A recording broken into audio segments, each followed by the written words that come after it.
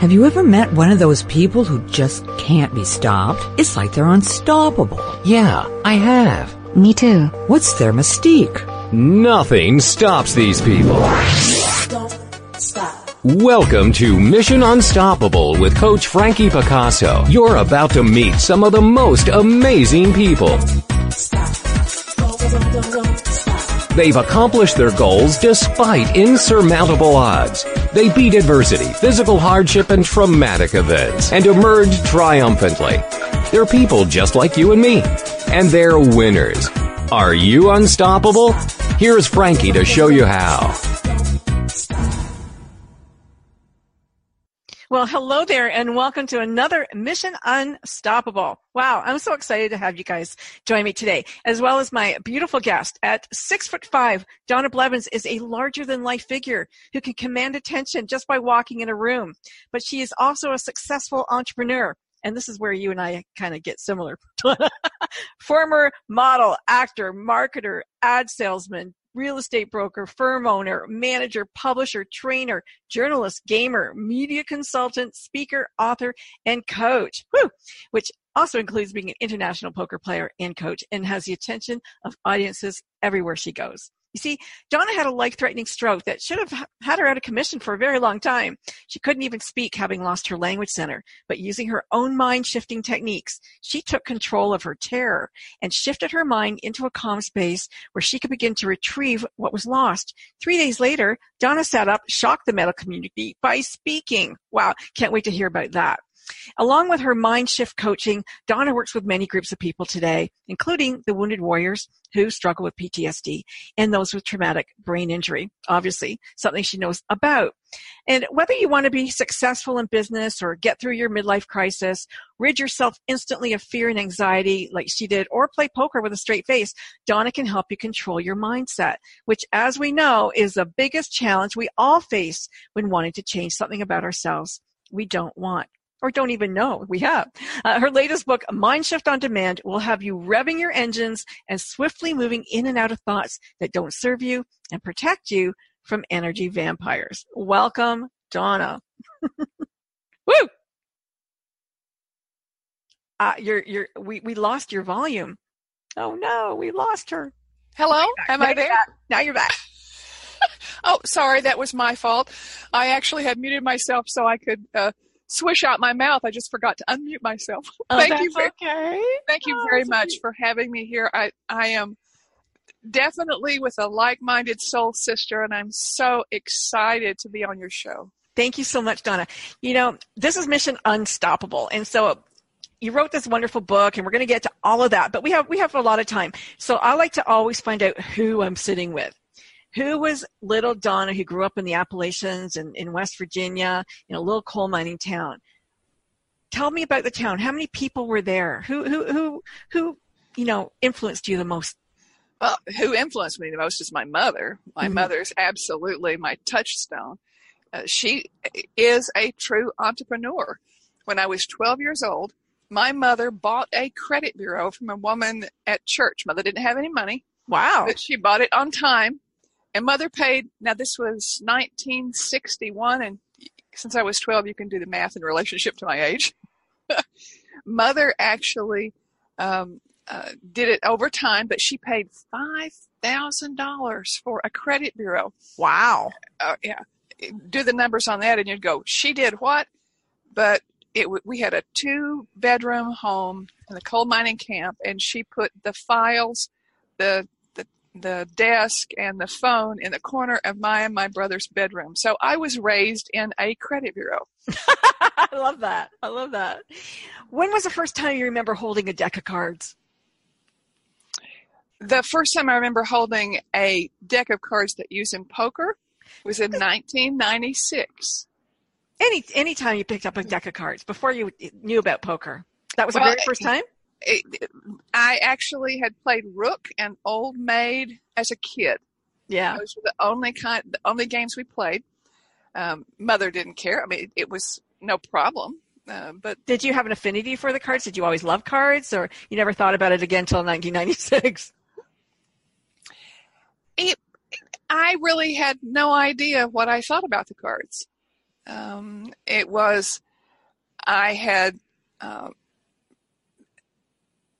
in fleeting kind of thought, well, that might be interesting, but I really didn't have any idea about it. And it was an amazing experience because my husband and I were had a real estate company in Southwest Florida, and I was the management broker for the Department of Veterans Affairs for 5 counties. Wow. And I was responsible for taking custody of properties the VA had acquired because of the foreclosure process. And I was so overworked and I was so stressed, and I'd been doing that for 7 years. And we were working 17 hours a day, 7 days a week. And I was always worried about what I had done yesterday and what I was going to do tomorrow. And I was in this frantic chaos place. And I was sat down at a poker table because they had opened the card room in the bingo halls of the Seminoles in 1996. And I thought, well, maybe I'd like to learn how to play poker. And I asked my husband if he'd teach me. And he went through that. You know how you say something and people do you can see the gears shifting in their head? And it was like, it's a guy's game. But mansplaining it to you. But it was because he went through the process, and I could see him go, well, if she likes to play, then I'll be able to play more, because I didn't care if he played, but there was really no place for him to play. Yeah. So I'm sitting at the card table, and I'm in a hand, and I'm fretting about what was happening. And all of a sudden, the universe did one of those smacks in the forehead, those. And I had that epiphany thought, which was, there's only one thing I have control over, and that's how I play the hand I'm in. Nothing else exists. The cards are gone. There's nothing I can do about what that relationship or whatever I was doing in that hand. And the future cards are not yet here. So all I can do is play the hand I'm in. So the power of mindfulness came over me because of poker. And if it hadn't been for poker, I believe because of stress, I wouldn't be here today. I'd be dead from stress. And that's so true of everything in our life. It's the hand we're played in life, right? No matter what we go through or what happens to us, or traumatic events, divorce, or get hit by a car, or get hit by a motorcycle, or on your motorcycle like I did, it's the only thing we can do is play with what we got. So we got to take those gifts and do something with them. Turn them into, something delicious. That's right. And one of the things that I learned through being a poker coach, I had no intention of being a poker coach. I became a poker journalist because I wanted to find out why the same people kept getting to the final table in tournaments. And I wanted to interview them. And besides, I wanted to go to tournaments, and in order to be able to justify having travel as a business expense, then I had a business as a journalist. So I just wanted to ask you one thing about these poker players. Like, were they like mathematic geniuses, or were they intuitive? Were they lucky? Like what made the winner the winners? It has to do with getting your head in the game. Mm-hmm. Because poker is certainly a card game played by people, but it's most importantly a people game played with cards. Now, relationship to luck, it comes into play about 30% of the time. The rest of it has to do with how you're playing your game. And one of the things that I've learned over the years is that it's important to play your game rather than to mimic someone else's. Mm-hmm. And my philosophy has always been, and it came from being a manager of salespeople, and it was play your authentic game. Find the power in you and who you really are, and accentuate that rather than try to play like somebody else. So in relationship to the math, they are very left brain. A lot of the players are left brain. And they would say, I'd say, all you have to do is shift your mindset. And they'd go, how do you do that? And so they were the ones, and I am so grateful, they were the ones who prompted me to actually turn the mind-shifting exercises that I've been doing since I was 6 years old into simple steps. And because I guess my verb, each of us has a verb, I guess mine is simplify. Okay, I like that. You, I can't remember the year, but you went to an NLP seminar, and recognize the importance of words, of how you say and what you say really can change your life. What year was that? Do you remember? It was the early 80s. Okay. It was after I opened my real estate office in 1983 and before I actually published my first book in 85. So it was 83, 84. And I remember it well because I actually had opened a business and I didn't have an assistant, but I literally closed the business and just put a sign on the door and said, I'll be back in a week, because I had heard about the NLP and I really was curious about it. And it has been life-changing to understand that the words we say, the words we choose, set ourselves up for either success or failure. That's right. Yeah. It's very interesting. And you have to be very mindful all the time, don't you? And it's something, you get used to it, but I think that like anything, we need to be mindful of how we walk through this world and what we say. I'm one that you can't take back things said. And so I'm always really mindful about people calling people names, I'm very sensitive to that. And I imagine at, 6'5", you would have been sensitive to that as a young girl. Well, it was sensitive, yes, but I hurt. I physically hurt. I grew 9 inches in 1 year, and when you grow that fast, your bones grow faster than your muscles and your ligaments, and literally I hurt all over because the muscles, the ligaments were trying to actually pull away from under the foot because your Achilles tendon is the longest one. It goes down the back of the leg. Mm-hmm. And in the summer between the 5th and 6th grade, Mother took me to a doctor, and he said the only thing that we can do is take the pressure off of the heel. So they put me in heels going into the 6th grade. Can you imagine? Now, how tall were you in grade 6? Grade 6, I was 5'9". Wow. I've always envied people who were tall. My mom was 5'8". I'm like 5'1". So well, my mother carry things so beautifully. My mother is 5'8", and mother is still with us, thankfully. I'm so blessed. She's 92, and she's not a standard 92. Mm-hmm. She's an athlete who's gotten older. And when mother was a basketball star in high school. Oh, wow. And she told me that when I ever hit the same score, I said, Mother, what's your highest score? And she said, when you hit it, I'll tell you. She's never told me. Oh. So where's the height come from? Mom's side, dad's side? Yeah, I guess it's collective. My mother's side, mother was one of the tallest of 10 children. She had one sister that was taller than she. My father did have a brother who was 6'4", I believe. So it probably came from Dad. Dad was only 6 feet. Okay. I have one brother who is 6'1". At least he says he's 6'1", but he's not. He's not. We shrink tall. A little bit. My husband always said he was 6 feet too, but he shrunk. And I passed my brother up in the 9th grade, and he that really kind of offended him. He never forgave you for that. I don't think so. Now, not the height's that important, but you're right that your husband's 5'3", and he's the only man that you look up to. I love that. Yeah, that's right. He is an absolute man with a huge heart. People say, he's what?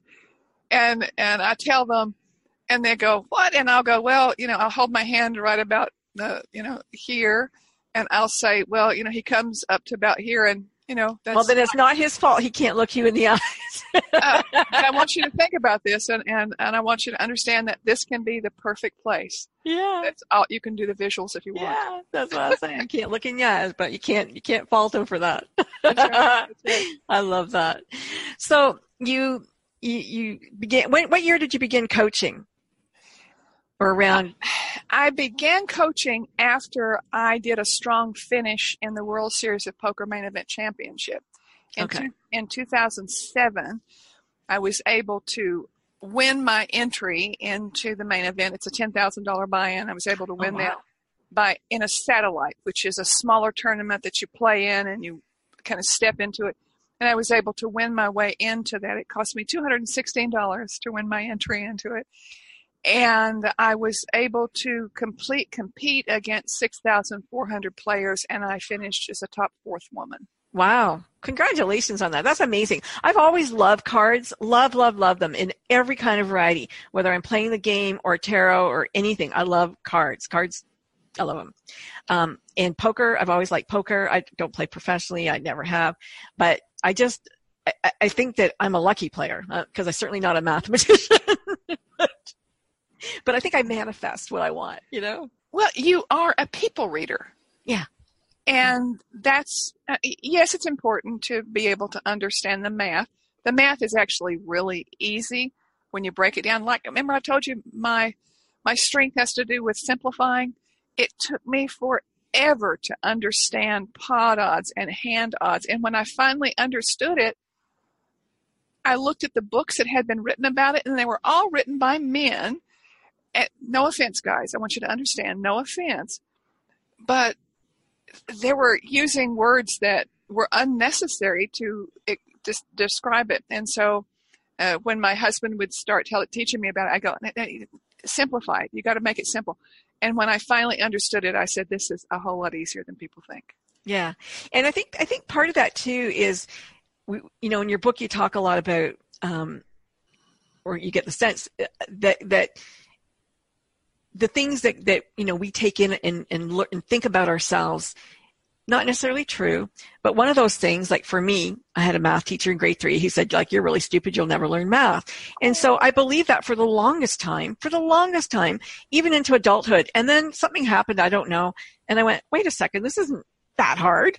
But they had told me it was so hard that I was so stupid with it that I would never get it. And so I believed them. And you know what? It was kind of easier just to let other people do it at that point. But you know, I don't like other people doing things for me, so I like to know how to do things myself. And I got it, but it wasn't as hard as if it was bad teaching, not a bad student.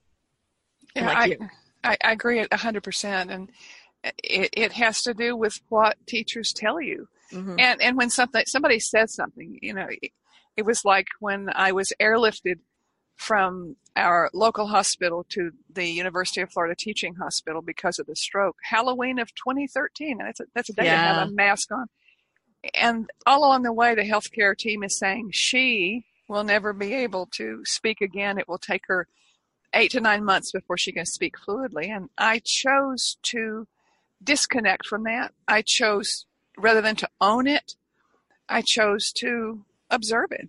Yeah. And that's fantastic because a lot of people would have owned that. But you had already written this book, and you were saying, wait a second, prove to me that this works. And you got your proof, man. You got it.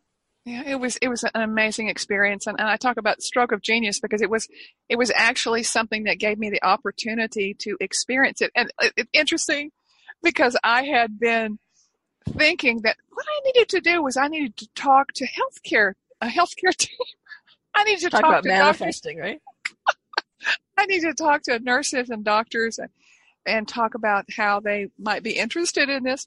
And 5 weeks after I had my stroke, I had a heart surgery because I had the stroke because of what they call AFib, which is when the top part of your heart is out of sync.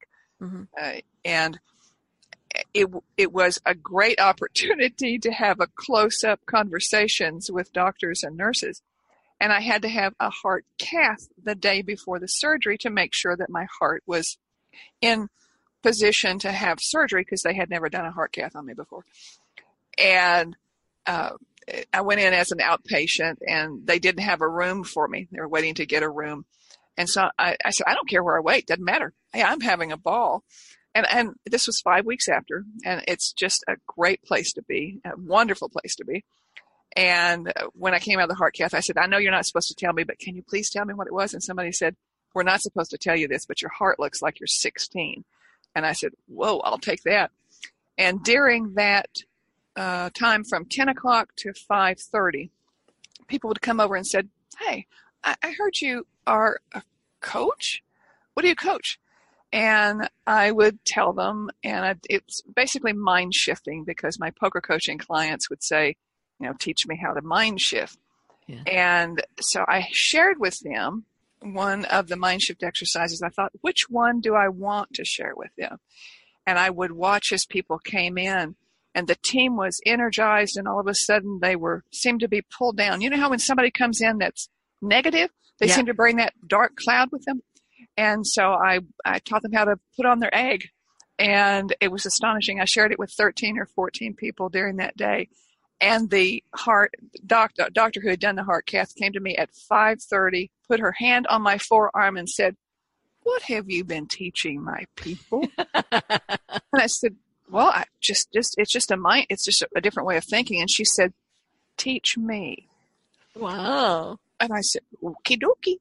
And so I shared the process with her. And when she finished, she said, "It's a wonderful exercise." And she said, I feel a lot better.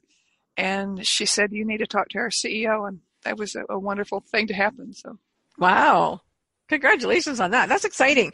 You know, I was in a hospital for 6 months too. And so I know what it's like to talk to healthcare. And it was a real difference between a trauma hospital and a rehab hospital. And going from trauma, where they're just so busy and really they don't care anymore. Like they really just didn't really care too much, to rehab, where they didn't care if it took 10 people to help you do something, you were going to do it. They were going to make sure you did it and help you, forward. And it was such a different mindset.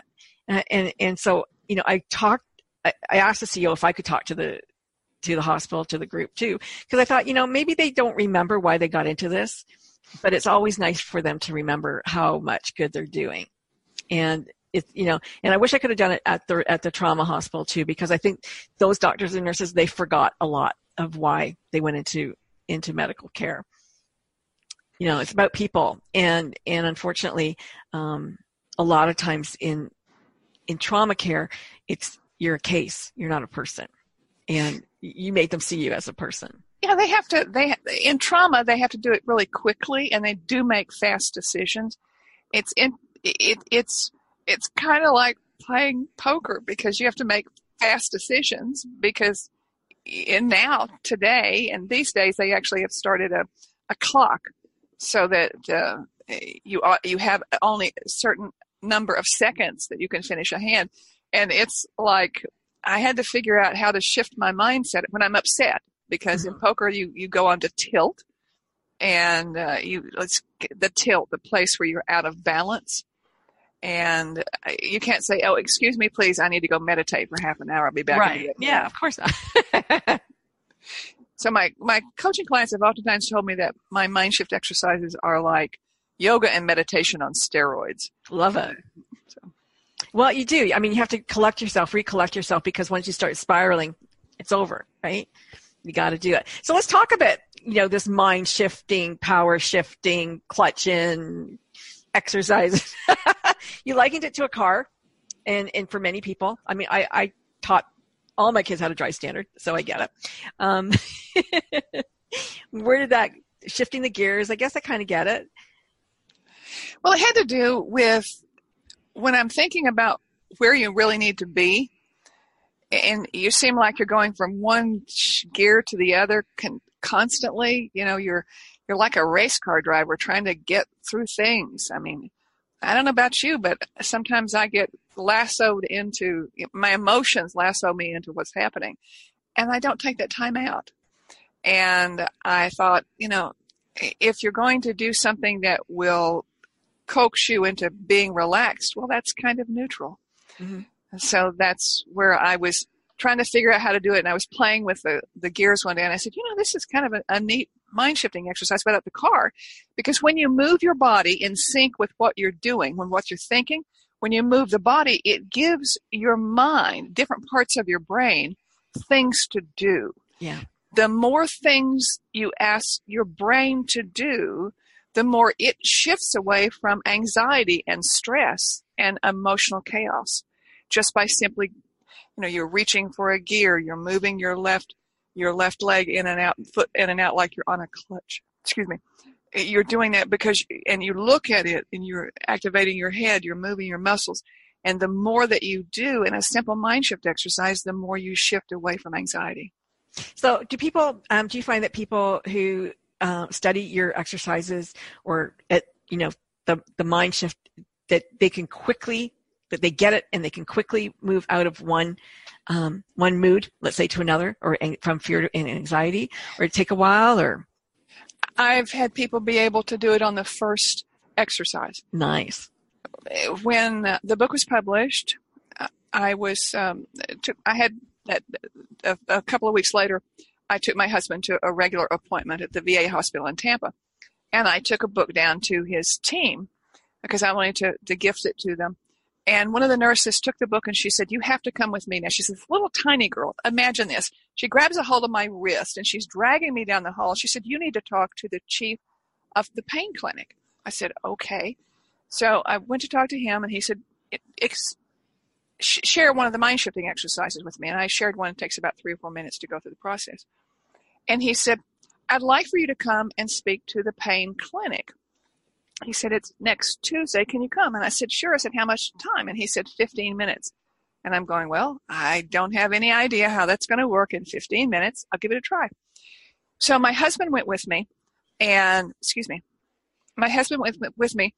And I wanted to start out with something comical because if we can get humor into it, it opens up our mind. It opens up our body.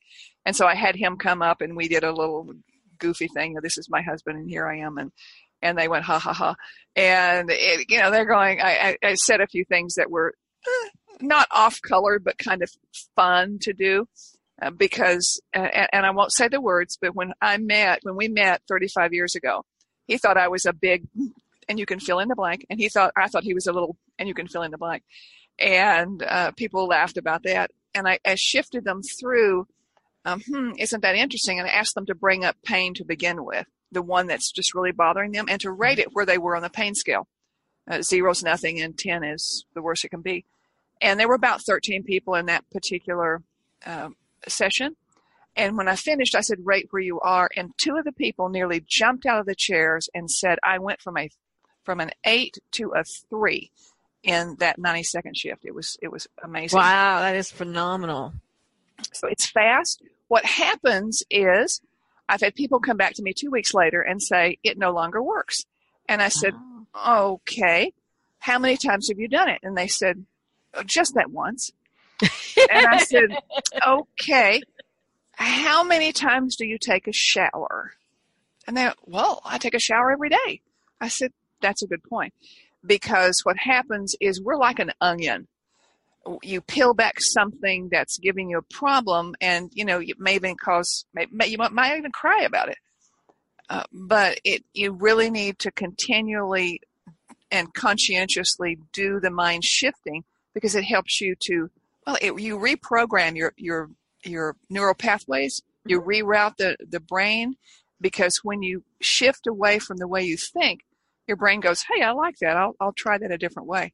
And it actually sends what I was told was code modifiers to the subconscious because of the way that we shift, and we send questions to the subconscious in a way that helps to reprogram that, because our subconscious is what actually controls us, because it's our beliefs, our values programmed in when by the time we were 6, most of it was there. What does your mom say about trying? My mother was way before Yoda. Mother said, "There is no try." There is no try. There is no try. She said, "You either do or you don't. There is no try." Yeah. That's the tries line. That's right. She's told me that all my life. Yeah, that's awesome. And I love how your mom, told you to stand up and be proud. And that's a huge thing. I always say, people say, "Well, how did you get to be where you are today?" I say, "Because my dad told me I could do it. He told me I could do anything when I was a little girl." And I think it's so important to have somebody, when you're young, to tell you that you can be and do anything that you want to be and do. However, if it didn't happen for you, you can still, like you said, question those beliefs, that belief system that was given to you by the time you were 6. Because most people, I find, they don't question their beliefs. They're there, and then that's the end of it, right? They believe, I have to be in pain for the rest of my life. I have to have this stroke, so it's going to take me a year to recover for the rest of my life. All these things that they don't question. And if they just did, it would be a different outcome. Don't you think? Yeah, it would. And I was raised strict Southern Baptist. And when I went to college, I kept going, I just don't like that judgmental aspect of it. And I shied away from religion for close to 20 years until I realized one day, my goodness, I'm being judgmental about someone being judgmental. Oh, well, that doesn't work. That's so cute. Oh, I love it. So when you were that little girl, Donna, Yes. what did you think you would be when you grew up? Anything. Anything. Actually, at one time, I thought I was going to be the president of the United States. But you knew you were leaving Coal City there. I actually, from the time I was a young person, I was a young person, I wanted to be out of the mountains. I mean, this was the mountains, the southwestern corner of Virginia. Mm-hmm. The coal mining camp where I was raised was called Andover. It was 1 mile from the town was actually Appalachia, which is 3 miles from one called Big Stone Gap. Big Stone Gap has some fame today. And it was, I just wanted to be out there because there wasn't much to do. I mean, I was in the 6th grade, when I was 6, not the 6th grade, when I was 6, I actually had a disease that you might find surprising. At the age of 6, I had a disease that actually is supposed to stunt your growth. I had tuberculosis. Oh, wow. And when I was 6, they went in to do a biopsy. And during that biopsy, my heart stopped for 6 minutes. And when your heart stops for more than 5 minutes, they're convinced that you'll have brain damage. And I went to one of those places that, they call it near death today, but there wasn't anything near about it. I was there. And I was no longer a 6-year-old. I was completely aware. And it was like I was immediately plugged into that great universal library in the sky. And it was a beautiful place to be. And I didn't want to come back. And when I'm looking down at the shell, this body that I had been in, they were scurrying around the operating room, and I'm going, it's okay. I'll stay. And it was almost like there was a boot that booted me back in. And when I woke up, I was afraid to speak because I knew that if I shared with them where I had been, in those days in 1955, they would have put me into a state mental hospital. And I didn't say a word for 2 weeks. And I finally said, well, I better speak. And I said, what's for dinner? That's hilarious. Yeah, and it when I said I've been mind shifting since then, I guess it was the seeds that started that because I knew a lot of things that I had no words for.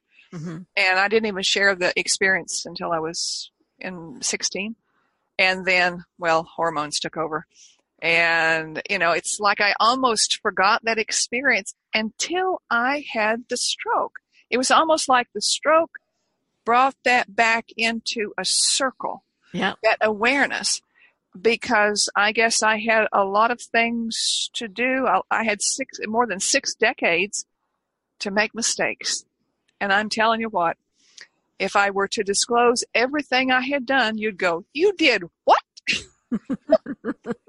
And I want to tell you that even though there's a lot of the things that were mistakes, a lot of things that I dealt with being in abusive situations and being the recipient of the abuse, I have to tell you that regardless of how traumatic everything was, I'm absolutely glad that happened because I love where I am today. I am me because of all of that. Yes. Yes. And, it's so interesting that you talk about your NDE because a few shows ago I've had a lot of people on who've had near-death experiences, but the common denominator is nobody ever wanted to come back. Everybody was kind of forced to come back. They had made a promise that they were going to do something in this life for people. And they're kind of saying, hey, you have an opportunity to get out of it here, and here. But when you had the stroke, you could have gone or come back and done what you did. And you went on to fulfill, I'm sure, that promise that you made to Spirit to come and help people and teach them about this mind shifting and help take them to the new, into the new dimension that we're moving towards, I think, and I think it's a beautiful way to do that. Thank you. And that's exactly where I feel I am. Because God gave me a 6'5" tall body because I'm supposed to be out there in front of people. Yeah. And even when I'm on a show like this, where we are live by way of the internet, and you led by saying she's 6'5", and that's cool because it gives that image. Because it will help people to remember that. But it's not that I want people to remember me. I want them to remember that they have the ability to shift their mindset in the moment when they use some tools. And that's why I put the book together, because my coaching clients kept saying, would you please write this down? And that was the stimulus for it. You're very clever to keep mentioning the egg, but you don't give the egg till the very end of the book. Don't start reading backwards. I loved it. Well, I've had so many people that have gone through the book. And by the way, the book is, if some people are a fast reader and they want to read through the book quickly, and that's okay. But what I want people to do is, if you want to read through it fast, go ahead and read through it. But then I want you to come back and read one chapter a day, because there's processes that are very simple. Some of them are a little weird. Some of them are, never wanted to sound woo-woo. I want things to be practical. But there's some imagination in there. But I want you to savor that, even to take 24 hours to let your subconscious work on it. It will help to become yours. And it actually takes about 6 times reading through the book before the methods become really ingrained, because it takes 6 times doing anything as a minimum before it says. Before it becomes something that we know. And so it's really important to do that. But even with my coaching clients, I would teach them, isn't that interesting? And then I would talk about the egg later, but they'd say, well, why are you waiting so long? I said, because you need the groundwork. You need the foundation of understanding how to do that. You know, as I read the book and I visualized the etheric body, and it's actually putting a shell there to protect from those energy vampires and those people who are just everywhere ready to suck the life out of you. And it's so true. I mean, even the internet and all this stuff, the TVs and the phones and everything, they're all there to, they do that. But people, more than anything, if you allow them to get to you, will just drive you crazy. They really will. That's absolutely the case. And when I first discovered the concept of putting on an egg was in the 80s. No, I'm sorry. Back up 10 years. It was in the 70s. Oh, wow. And I learned that our body doesn't stop at the skin. There's an energy field that goes out from there, and we don't know how far that is. It depends on how you feel. If you're very tired, your energy field around you is smaller. If you're really energized, it goes out a bit further. You know how when somebody walks up behind you and you feel them there even though you don't hear them? Mm-hmm. If somebody's there, it's because they're touching your energy field. Their energy field is touching your energy field.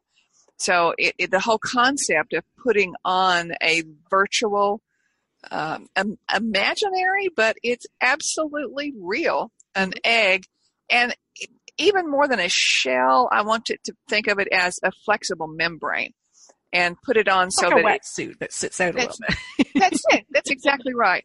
And it's very strong, like a wetsuit. You can break it because think about saran wrap, the plastic wrap, how hard it is. Well, how hard is it to get into something that you buy? I mean, to get in that plastic. Yeah. But with a saran wrap, if you hit it really hard with emotion, you can crack it from the inside out. So with the egg, you can put the egg on one time, but you need to do a little bit of daily maintenance. It only takes a few seconds to do that. You just get quiet and say, are there any cracks in the egg? And I need to go ahead and patch them. And when I first started patching them, I'm going, I don't know how to do that. I know that's cracked because I was so fractured about some things. And so I finally decided, well, okay, I'll use that shiny duct tape. Duct tape will do anything. Yeah. Outside. I love that. So you've got these techniques and you've got all these followers now and everybody who is listening, fear, anxiety, overwhelm, whatever it is that you need to calm down from or to release from from your mind so that you can get on with your life. And, I think it's there's very good techniques, and even if it's not for your anxiety, but just the idea of listening to what you say to yourself. And I'm thinking specifically right now of like weight loss and how you talk to yourself and how you talk yourself into and out of doing the things that you know are good for you. And the ego was right there, willing to help you talk yourself right into doing some really bad things. But there's a part of you that says, no, I really, really don't want to eat that food. I want to be thinner. I want to feel healthy. I want to look like that person over there, as you keep stuffing food in your mouth. And so your technique is a really great opportunity for them to take a moment and stop the madness, hear what they're saying, think about what it is they really, truly want, and work around the saboteur. Yeah, and if in relationship to the eating, there's actually a mind shift exercise that's not in the book that I've been using a long time. Okay. And I call it the 3-bite rule. Okay. And this is the way you do it. You have this cookie that you want to eat. Okay, I give myself permission. I can have 3 bites. So you take the first bite, and you spend some time chewing that and saying, is that as good as I remember it to be? Is this something that I want more of? And you chew it. And sometimes it's, oh, yeah, that's wonderful. And sometimes it's, no, it's not really that good at all. So you have a choice. Do you want a second bite? Yeah, okay, I'll have a second bite. You take a second bite and you're going, just well, to make sure. Yeah, okay, well, that's good. Most of the time you're going to go, I don't really need that third bite. Yeah.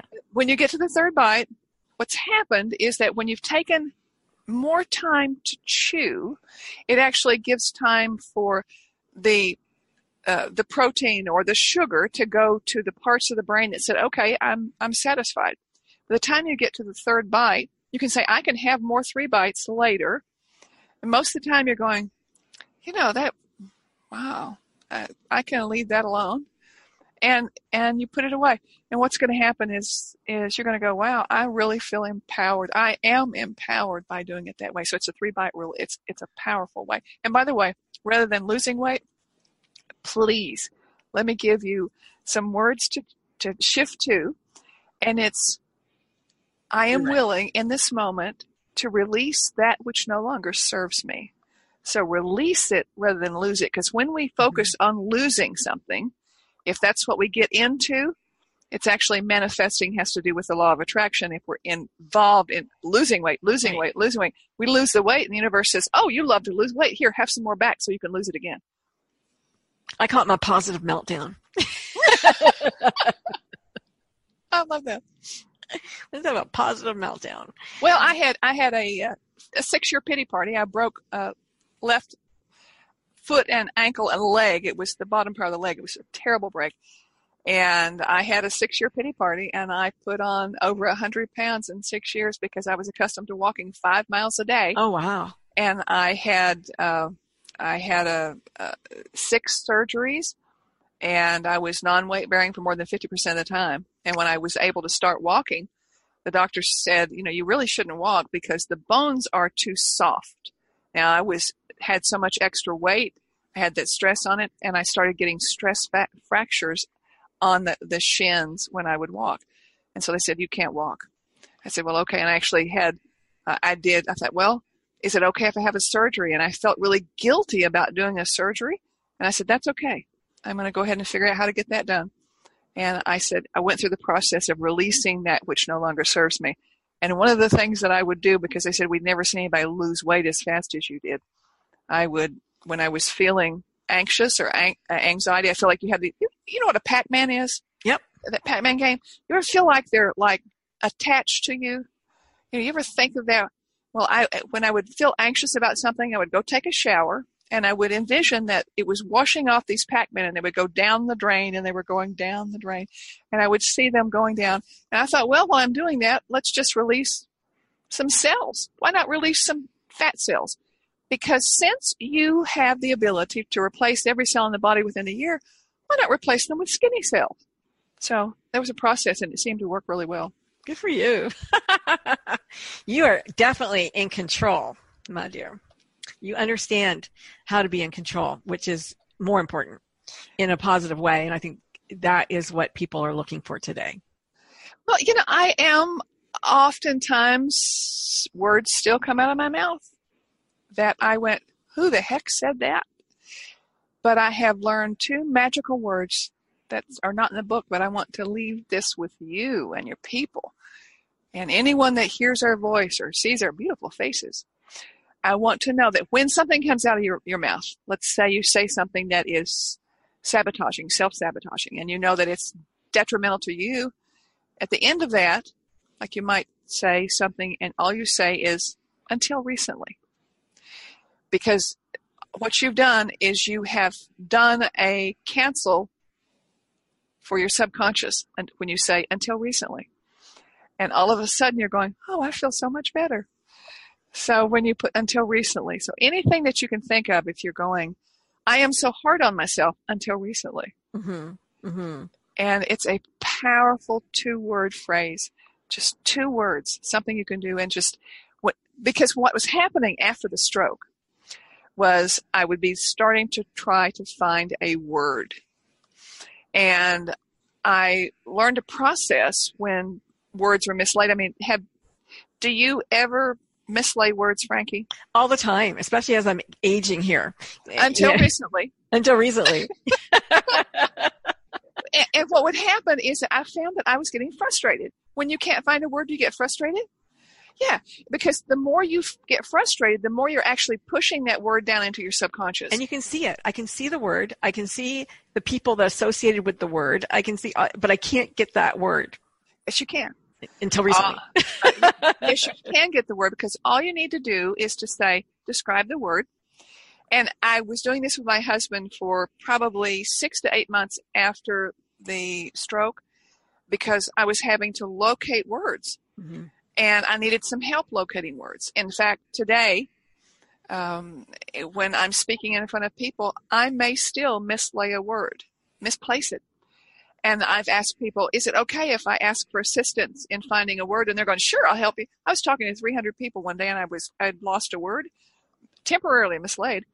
And I described the word, and I'm going, here, help me find this. And 3 or 4 people jumped up as they're saying the word, and I said, that's exactly it. And when you're doing that, just say, where is that word? Describe it. Say the definition of it, and then say, where is that word? And then go about what you're doing, and it will float up to your subconscious. It will float up, yeah, eventually. But you know what? I mean, that's part of the issue. Is that when you're on live air and you're going, what's that word? What's that word? What's that word? I'm trying to think of that word. And it's like you just don't have the time to let it come to you. It needs to come down. But yeah, I did notice that, more and more recently, as I've been aging a little bit, that it's been an issue. And it could be because I was also in an accident and I did lose a lot of the short-term memory. So I don't know. Who knows? But whatever. It's not a problem anymore. You've solved it. Well, the short-term memory reminded me of a man that I came across in traumatic brain injury at the VA hospital. Now, the only way that I won't mention his name, but the only way I can even talk about his story was that he actually wrote me a letter. Oh. Because I have a letter from him, and he had lost all of his memory. Oh, my goodness. He did not recognize nor know the name of his wife or children. And his memory system was damaged to the point that he couldn't remember what he did yesterday. Wow. And I do poker therapy at the VA hospital in Tampa because I wanted to talk about mind shifting, and I would talk about mind shifting while you're trying to teach people something when they're having traumatic brain injury, and it's like going over their head, and I'm going, wait a minute, stop the slides, go deal the cards. Something to do. It's the physicality of it. True. And I would do what I call smuggling spirituality into it without ever saying the S word. And so I was just talking about how to play the game, and he was in the sessions for 3 months. I only go once a month. And I have this routine where I started, this is what I'd like for you to do. when you're dealt your cards, rather than look immediately at your cards, I'd like for you to wait. And because the cards aren't going to change, I want you to wait and be aware of the other people as they're looking at their cards. Mm-hmm. Then when it comes to you and it's your turn to act, rather than just look at the cards quickly, first of all, I want you to take a breath. One breath. It's your turn to act. Some poker players get really annoyed at me because I do this every time. Take a breath, and then I look at the cards, and it's called the 6-second rule. I say the cards to myself 3 times because I learned to do this when I was in a tournament in Tunica, Mississippi at the Horseshoe 15 years ago. And I looked down and I had red aces and I snapped the cards down. And when I did, I heard the snap and I looked up and there were people from all around who heard the snap and they were looking up to see who had the aces. Because the snap had, you snap down a really good hand. You don't want to see it. So it was like, that's a clue. So I developed the 6-second rule. And then you look at the cards and say them to yourself 3 times regardless of what they are because you want to develop the consistency. So you don't give off what they call poker tells. Right. Give you a clue as to what my hand is. So the 3rd month, when I started saying that, he took over and parroted what they were supposed to do. Only 2 times saying it, he was able to recall that. So the letter said to me, even though I have no interest in the game of poker, and it wasn't really that I learned how to play poker, what you did teach me was how to think differently. Yeah. And I was such a blessing. I'm so curious, though. That makes me very curious. So I have to ask this question. Maybe Yes. you know, maybe you don't know. Intuitively, even though he didn't recognize his wife and his children, was there an attraction anyway? Or something that pulled him there? Or was it just like, I don't know you people, this is just too weird? I have no idea. There was no way I could ever question about that because when the HIPAA rules have to do with you never ask a question of the patient, and I'm only there as a volunteer. Yeah. I was curious though. I don't know. That would be really interesting to know. Yeah. That's. Maybe you could ask him now that you're friends, you're pen pals, and then you can let me know. Okay. Donna, you're such a delight. Thank you so much for coming on the show with me today. Oh, I'm so glad. And by the way, I have the Isn't That Interesting, which is my signature mind shift exercise. I have that in a 4-minute audio on the book site. And the book site is themindshiftondemand.com. So if anyone go there and experience it for yourself. That's right. You're going to take us through that. That's really exciting. Mind shifting on demand. Mind Shift on Demand, Donna's latest book, and you can grab it on Amazon. You can grab it in however you want, but go get it. Yeah, and I think it will really add to your lexicon. Well, thank you. And I have to get back to doing. Here, I'm going to make a commitment because it was caregiving with my mother because she had 2 falls in July and two concussions and two broken ribs. And it's been more caregiving, but I'm so glad to be able to do that. But I've dropped some of doing my back end work with emailing out my list and being sure to give them. I'm in a process of doing a complimentary webinar with 3 mind shift exercises. So wow. Awesome. Anyone that opts in, I'll be able to tell them, and I'm going to do that. I'm making a commitment here, public and live, that I will get that done. Make sure you sign up for it, folks. Go to Donna's website again and sign up. And so she has your name, and she can email you about this free webinar. It's going to be exciting. How great is that? Thank you. Thanks for making that commitment. And tell me, for you, what is your biggest takeaway from the book? I think the biggest takeaway is I don't have to wait. I don't have to wait to change my mind. I don't have to wait. It doesn't take 100 times of doing it. It doesn't, I don't have to, and it's not difficult. So I don't have to wait, and it's not difficult. And I think that's the biggest thing, because when you are in a situation where you really need to shift your mind, you need to do it now. You don't need to do it 3 weeks from now or a year from now.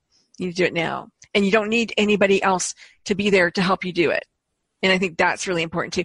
I mean, I'm a coach, you're a coach. You don't have to have a coach to do it. Coach just told you how to do it. You can just do it. And I think that's the simplicity. Like you said, the simplicity is what makes you, you tick. And I think that came through. Definitely. Thank you. Thank you. I appreciate that so much. Facebook, we are taking off. We will see you again on Thursday. Say goodbye to Donna. Thank you. Bye-bye.